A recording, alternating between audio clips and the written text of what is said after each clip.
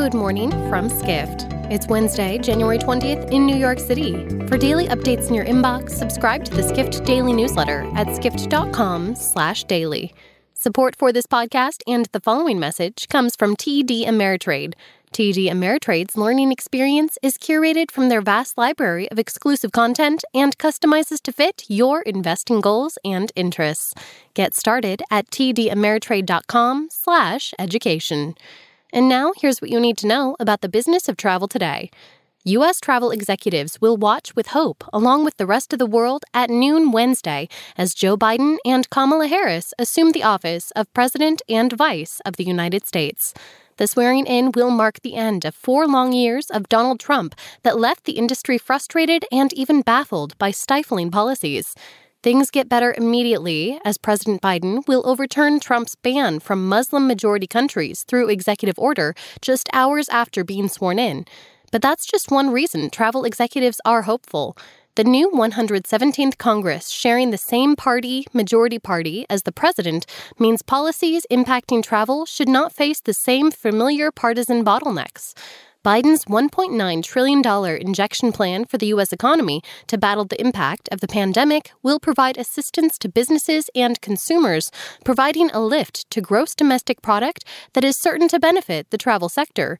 And Biden's laser focus on curbing the pandemic, he will not follow through with Trump's proposal to lift bans on travel from Europe, UK, and Brazil, will ultimately set a renewed example for the world and set the stage for a return to travel.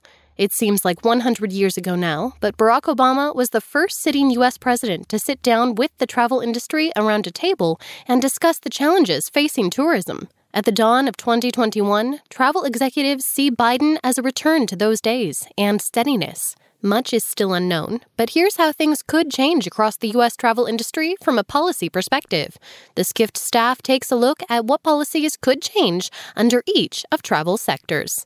Next, the United Nations World Tourism Organization's Executive Council voted Tuesday to re-elect sitting Secretary General Zurab Pololikashvili as leader of the UN's tourism body for another 4 years.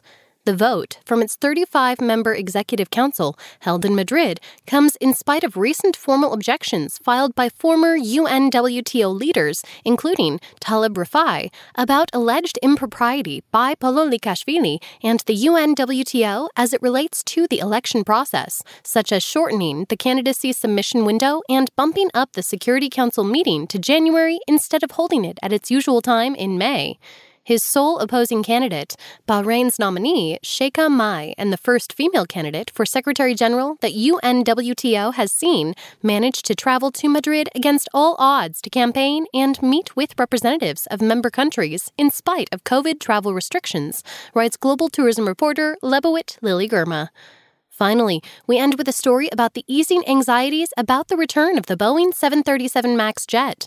Transport Canada, the country's transportation ministry, said it will lift restrictions on the Boeing 737 MAX Wednesday, clearing the way for the aircraft to fly again in Canadian airspace, writes Airline Weekly editor Madhu Unikrishnan. European aviation regulators said it plans to recertify the MAX next week, but did not offer a precise timeline. The FAA recertified the MAX last year, but U.S. airlines were prohibited from flying the aircraft in Canada until Transport Canada lifted its ban.